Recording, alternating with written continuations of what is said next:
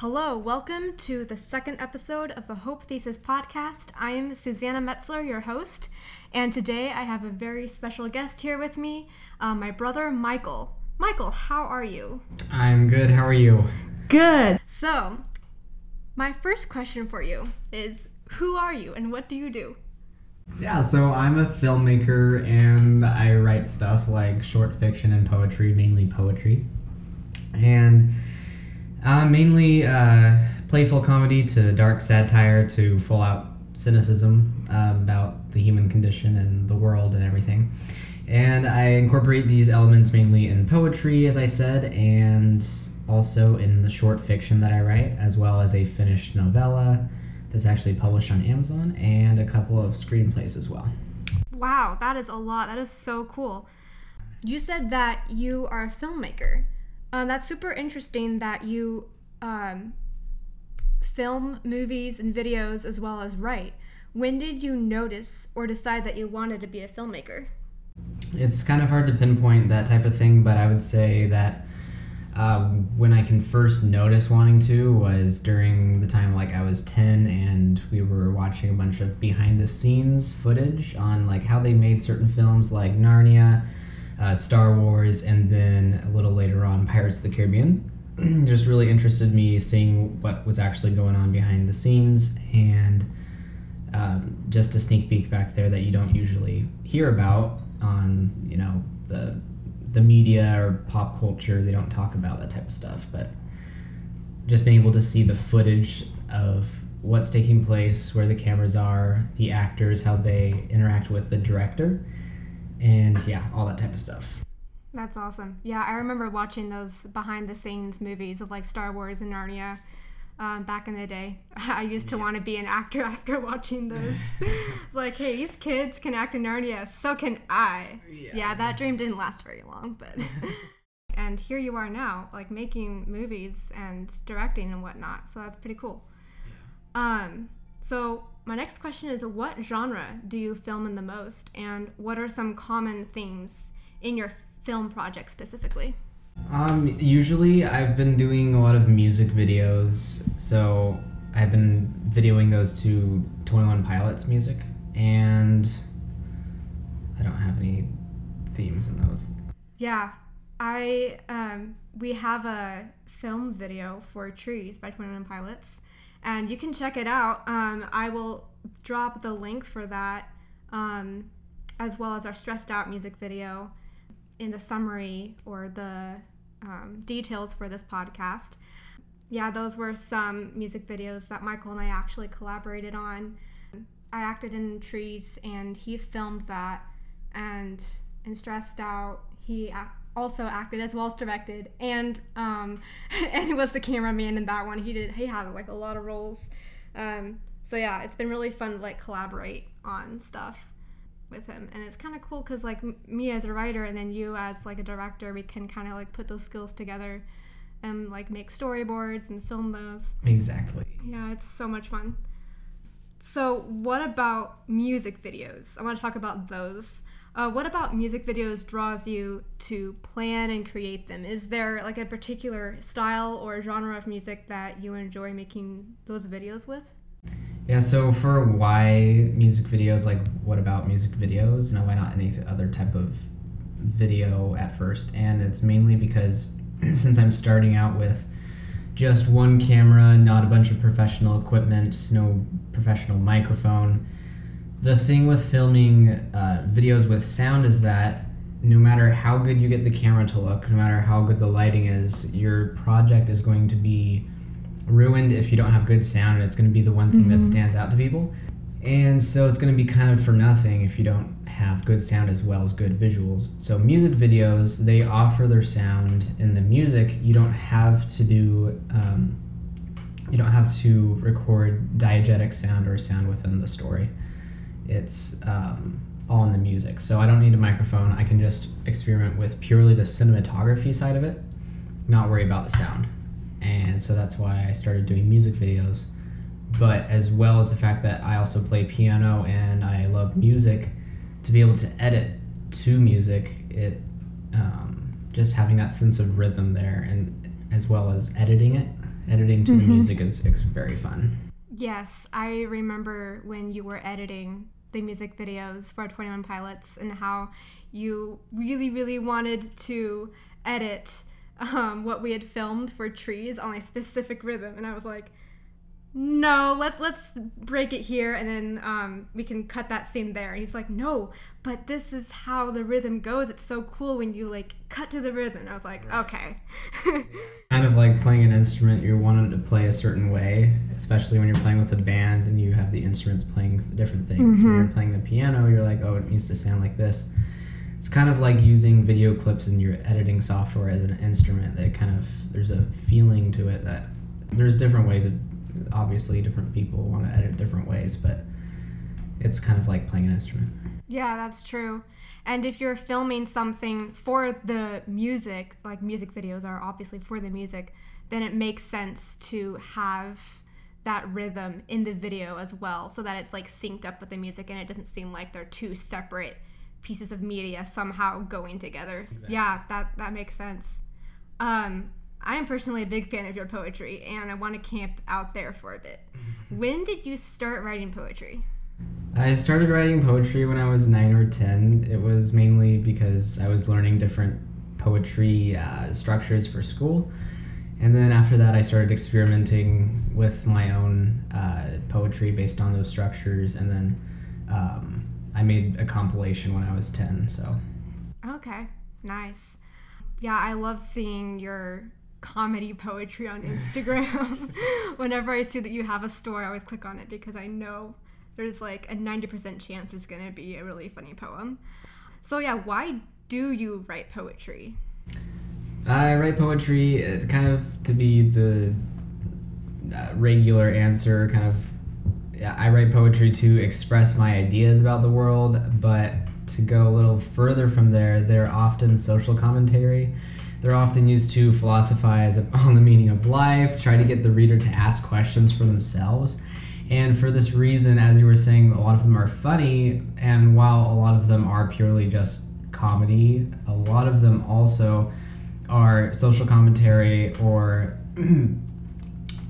philosophical speculation kind of disguised in satire, so that people can actually read it and kind of laugh about it and not be automatically skeptical and be so that they cannot see the full meaning on the very surface of it.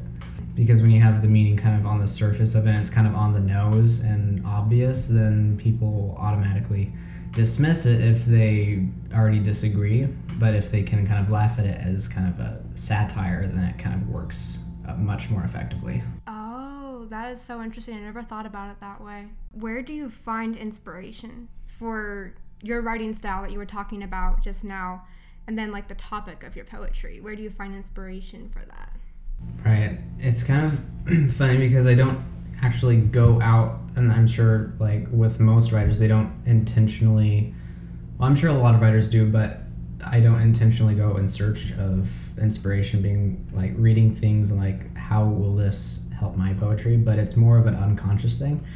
However, I do have direct inspiration for the format from one of J.R. Tolkien's poems from the Lord of the Rings trilogy, and I mapped it out and like the rhyming scheme of it, how many syllables it had per line, because I really like the flow, and then I kind of made a few poems based off that about different things with different words, obviously. So that was direct inspiration, obviously, but growing up, I read a lot of A.A. Milne's poetry, obviously Tolkien's, because that was in Lord of the Rings. I loved that when I was younger. And then, of course, Robert Frost. Robert Louis Stevenson was a big one that I read a lot. And now, of course, I do create my own original ways of formatting poetry. And, of course, free verse poems aren't going to be, like, derived from anything in particular because they're free verse. They're kind of random. But, of course, if you consume, like, to be good at something, you have to consume a lot of it as well. It doesn't come from nowhere, basically, so. Yeah. That's really cool. So I wanted to talk a bit about your book because you wrote one. So what genre is your book in, and what made you want to write that particular genre? So, yeah, it's called Memories of Light. It's a novella, so it's not a full-length novel. and I don't know exactly what typical genre to put it as, except for psychological or drama, so psychological drama, something like that. But the really one of the main inspirations for it, actually two inspirations, were from my favorite movie as well as one of my favorite books, kind of put together in some of the themes and some of the storytelling techniques. So the movie that I was inspired from was Inception, and then that was just for storytelling, and then not exactly the plot. But then Monster Calls, or A Monster Calls, was the book that inspired me as well. So kind of piecing some things from some elements of those two together, because both inspired me to write the story that I did and how I told it. Okay. Yeah, I loved reading that. It was so deep, and there were a lot of really cool aspects that I liked about it. Very philosophical too. So now just changing gears a little bit, this being the Hope Thesis podcast, I wanted to talk about hope as a theme a little bit and ask you questions regarding that. So the term hope is really broad without context to apply it to. So my first question on this for you is, what do you think of when you hear the word hope? How would you define it? I would say it's a kind of a general definition for me. It's when things are bad, you hope for something to work out, so you look forward to the time, or you expect that something will. And even though you're not sure that it can or it will happen.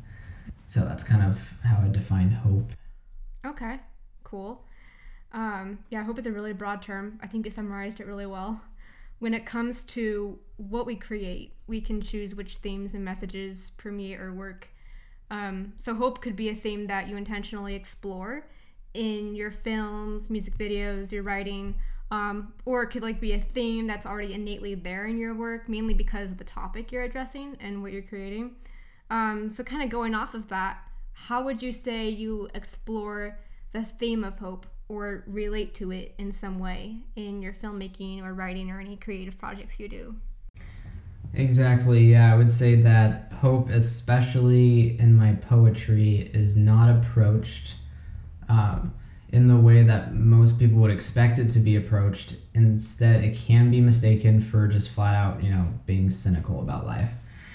But the reason that poetry, or my poetry, can be super dark and not have any hope in it is so that the readers can understand and kind of grasp the world, the picture of the world that I'm painting, how dark the world is. And as a Christian writing these stories, it's not to say that the world is this way, it's not to say that everything will be this way. It's to show how dark the world is, so that you can see your need for something greater than the life that you're living. And just the better you can see your plight, then even a little bit of hope will bring about a much more, will expel that fear of the dark world that you live in. And as I wrote here, no one needs hope if they don't see how bad the situation is. So if the world is already all right, then who needs hope, right? But if the world is actually, if we're all going in the wrong direction, then we actually do need hope. Yeah, that was beautifully put. We all have our own personal story of hope, and that's, all of our stories are different because each of us are unique individuals, but every story we have it starts with something bad, something wrong about the world, and then hope is a theme in that. So yeah, that's really cool. I really like that a lot. I think storytelling is one of the more obvious ways of exploring how powerful hope is, how it can bring people together to work towards a common ideal for the future, or how even one character deals with a particular situation and then rises from it a better person with a better mindset. So how would you say that the storylines or characters in your book and in your film projects uphold the picture of hope specifically? Right. and it kind of follows with the what I was saying about my poems, but to specifically focus on Memories of Light, my novella, the theme, you could argue that the theme is hope. So it actually applies really well, but it's not approached. Hope is not shown in the way that you would typically think of it, because the main character, Ishmael, actually, as the storyline progresses, he becomes more and more hopeless. I guess this is true of many protagonists in stories, but they become more and more hopeless as the story progresses. Ishmael feels distant from his mother in my story. He feels distant and he feels unloved in this one and only meaningful connection in his life. And as the story progresses, he gradually loses hope. And as dark and depressing as the story can get, hope for his situation does get introduced, and the conflict is partially resolved. It's not completely resolved. So there's not like, but that's what hope is. It's not that something has already happened. It's that you're looking for, the reader's looking for something better to happen, even if it doesn't happen in the pages of the book. But the complexity of this resolution just goes to show that the character cannot begin hoping all of a sudden, or just because something, just on a whim, something happened, all of a sudden he has hope. There's too much to the human mind. There's sometimes too much trauma for an individual to easily have hope once that hope has originally been lost. Yeah, that was one thing I loved about your book, is that it was so realistic in that this character has undergone trauma and hope is not easily found after like experiencing something like that. And realistically, hope isn't, when it's found, it's usually like not like the most beautiful, perfect ending to a story. It's usually like little bits and pieces here and there. Right. But anyways, yeah, one of the things I wanted to bring up alongside hope is the theme of truth. More specifically, seeking it and then revealing it in our creative work. And we've kind of talked about this a little bit, like the truth of hope, the realistic aspects of it in your book and whatnot. But one of the reasons why the theme of truth is, I think, so important, and why I made it an integral part of this hope thesis concept, is that truth is very often run over or completely ignored, specifically in the media. I'm thinking more of like social media and the news, and it's both have done an excellent job in portraying the truth as something else a lot of the times, or revealing the more appealing bits and pieces of the truth. Now, without getting too political, for the sake of discussion and for those listening, what are your thoughts on the idea of truth in the world today, more specifically in the media and in creative forms of pop culture, like books, movies, and music? Yeah, it's funny. This morning I was actually looking at an article about the new deepfake technology that's becoming rapidly advanced, and there's a really popular TikTok right now. It's an account that posts videos of Tom Cruise doing random stuff, but it's not actually Tom Cruise. It's a deepfake of Tom Cruise, and you really can't tell the difference. Wow. It's it's CGI today. It's just becoming too easy to. Now you can have videos of people, which is usually what you would say is the best evidence out there, but now it can be CGI'd to the point of you can't recognize it with the human eye. But it's just a good example of the truth on social media. Now there really isn't truth on social media, but in terms of the broader culture, everyone believes that everyone has their own truth, and it's kind of like whatever you believe to be true is true for you. And while this is kind of grammatically incorrect way of saying that if you like ice cream, then that's your truth, even though that's kind of a wrong way of using that in the sentence, that seems to be what people believe about anything in terms of morality. And now there's this relative morality. And then if you don't agree that there is relative morality, then you are the one misguided, and you need to change what truths you believe in. The irony of that. It's like, if your morals are wrong if you don't believe with relative morality, which is a theory that anyone can believe what they want to. But it's basically, you could put it back to the statement that people believe now there's no such thing as truth. seems to be believed right now. Hmm. But what people don't get is that that itself is making a statement of truth that they hold to be true. So it's like, there's no such thing as truth. Well, isn't that a truth? Never-ending circle, but basically we've lost sight of objective truths and yeah. Yeah, that's true. I agree. Well put. I think as creatives, we are in a way responsible for shedding light on the truth. The truth itself, however, can be something that many of us or many people don't want to accept if we apply it to many different scenarios. But that's why I wanted to tie it into our discussion because I think truth is, it's a good idea to spread the truth about a particular thing with a message and a theme of hope. I think this is important because if we simply lay bare the truth without a hopeful theme or a call to action to do something with that truth for the good, we are going to receive different forms of hate from different sides. So to put this in like a more concrete example, I wanted to talk about your book, specifically Memories of Light. So in your book, what is a truth that you reveal that is not often easily accepted or considered? Yeah, in my book, the strongest theme is as well as hope, but it's also, in terms of the character, it's his unwillingness to accept the truth about his situation. That's the main conflict of the book. His unwillingness to accept the truth. Instead, the conflict is that he makes up his own truth to protect him from his own self.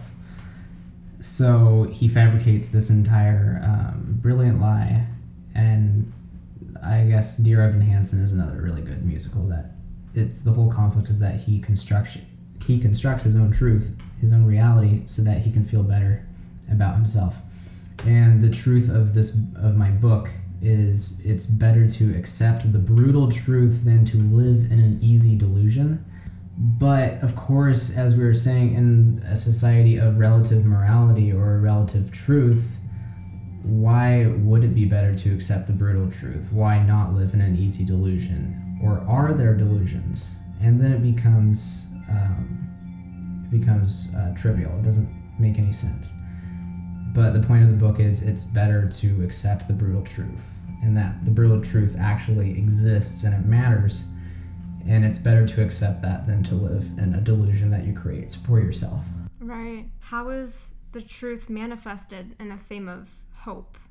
I guess how would you tie the two together in that you talked about earlier in your book? Right, so since the conflict is that he has created this delusion for himself, hope is introduced when the character begins to come to grips with reality, to realize that his reality was a delusion, something that he created for self-preservation, and that this was actually hurting him more than it was protecting him. And as I said before, it's not easily solved. It's not even completely solved, or maybe even it's very barely begins to be solved. He just begins to see that perhaps this is all a lie. So that's how hope is introduced. It's not that he suddenly has hope, it's that he can now begin to hope for something better to happen because now he sees reality as it is. Yeah, that takes a lot of character strength and resolve to get over the past and face the present and the future with a different sense of truth. So brilliant.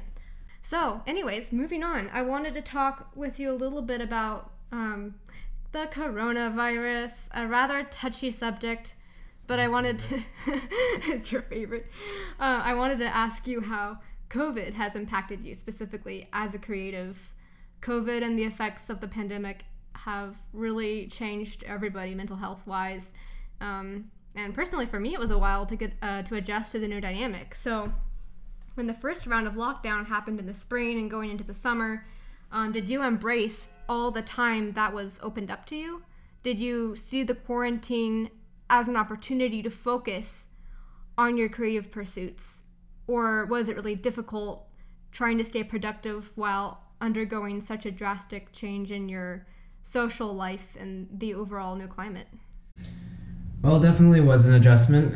It wasn't like it was super hard or anything, at least for me personally, but the main thing that changed was it gave me an excuse to take a gap year from college. And so obviously that opened up a bunch of time, and I think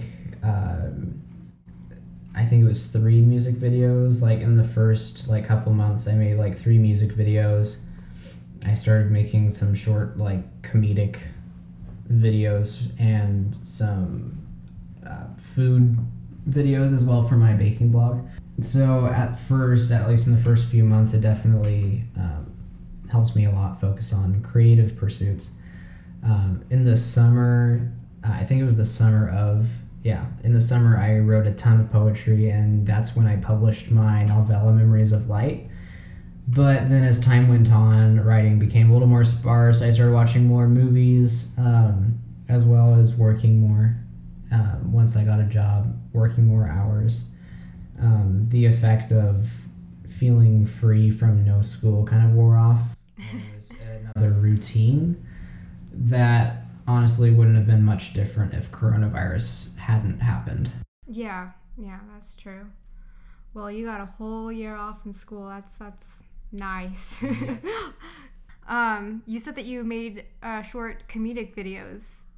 Have you posted those yet? Are you gonna post those, or have you posted them already and I haven't somehow seen them? Well, they're the guitar lessons, because I don't know how to play guitar, and it's how to play guitars and how to tune your guitar, how to play the other side of the guitar, the part that has no strings. So it's kind of like comedic little guitar lessons that don't actually teach you anything, but they're kind of funny. On my Instagram, my IGTV place on Instagram. Yes, you guys go check those out. They're amazing. They're so funny. Yeah, I forgot about those. Yeah. So anyway, how would you say the past year of COVID and the different phases of lockdown changed your mindset and your creative process in general? I wouldn't say that it changed my creative process that much. Since my pursuits are mainly individual, especially writing. So writing is one of those things where you're the writer and you can pretty much do it anywhere, and you don't really need to be in a group of people to write something, at least. Mm-hmm. So in that way, it's nice being a writer in that way, that circumstances like COVID didn't really affect it that much. Now, I was planning on doing an actual production at college for a short film that I had created. I was going to be renting some of the better cameras at college, as well as collaborating with some students who can handle the cameras, someone who can deal with lighting. And of course, that happened literally the week of COVID lockdown. So in terms of it affecting me, that's kind of like the most direct way I could say that COVID affected any of my creative pursuits, was just canceling that. But on the other hand, I had the time to then make like 3 music videos on my own, so. Okay, well, that's cool. You adapted well. Yeah, that must have been a huge bummer, like having people at college who know different aspects of filmmaking, camera work, and all of that, and putting that together. That must have been disappointing, but you're going back next year, so exactly. You'll have that opportunity opened up to you again. Oh, yes. Yeah. So, awesome. Well, I think that about wraps it up. Thank you for sharing all of that. So, but before we end, I wanted to ask you, for the sake of our friends listening, where can we find you online? I would say the main place right now is Instagram. So my name, Michael Metzler Jr., that's literally it, just the tag for Instagram. I do have a baking blog. It's been a while since I posted on there, but that's michaelstestkitchen.com. And I don't really use anything else except Instagram in terms of social media. So. Yeah, and I'll drop those links in the details for this podcast episode, so you can go ahead and check Michael out. So, one last question for you before we leave. Do you have any future creative projects that you're currently working on or that you're planning on that you'd like to share with us? Yeah, right now I'm working on the shot list. So I've already made the script and everything. I'm working on the shot list for a short film that I will be filming myself with, I'm pretty sure, just my brother who's starring in it. And it's going to be a semi-silent film, kind of about the dangers of social media and how it negatively impacts teens. Ooh. It's kind of an analogy for that. And yeah, but basically he develops a relationship with someone via social media, but the person is actually that he's texting is a stolen identity. Okay. So yeah, I'm looking forward to that. That sounds awesome. Well, that's it. Thank you so much for your time and allowing me to pick your brain and host you as my first ever guest on the podcast. So this has been really exciting. You guys follow him on social media so you can get updates on that film he was just talking about and his other creative stuff. You can see the poetry he posts on his stories too. They're great. They're worth following him for sure. All right. So thank you guys for joining us. Have a great day. And you can say, like, thanks for having me. I didn't. Or you could just say bye or whatever. Bye.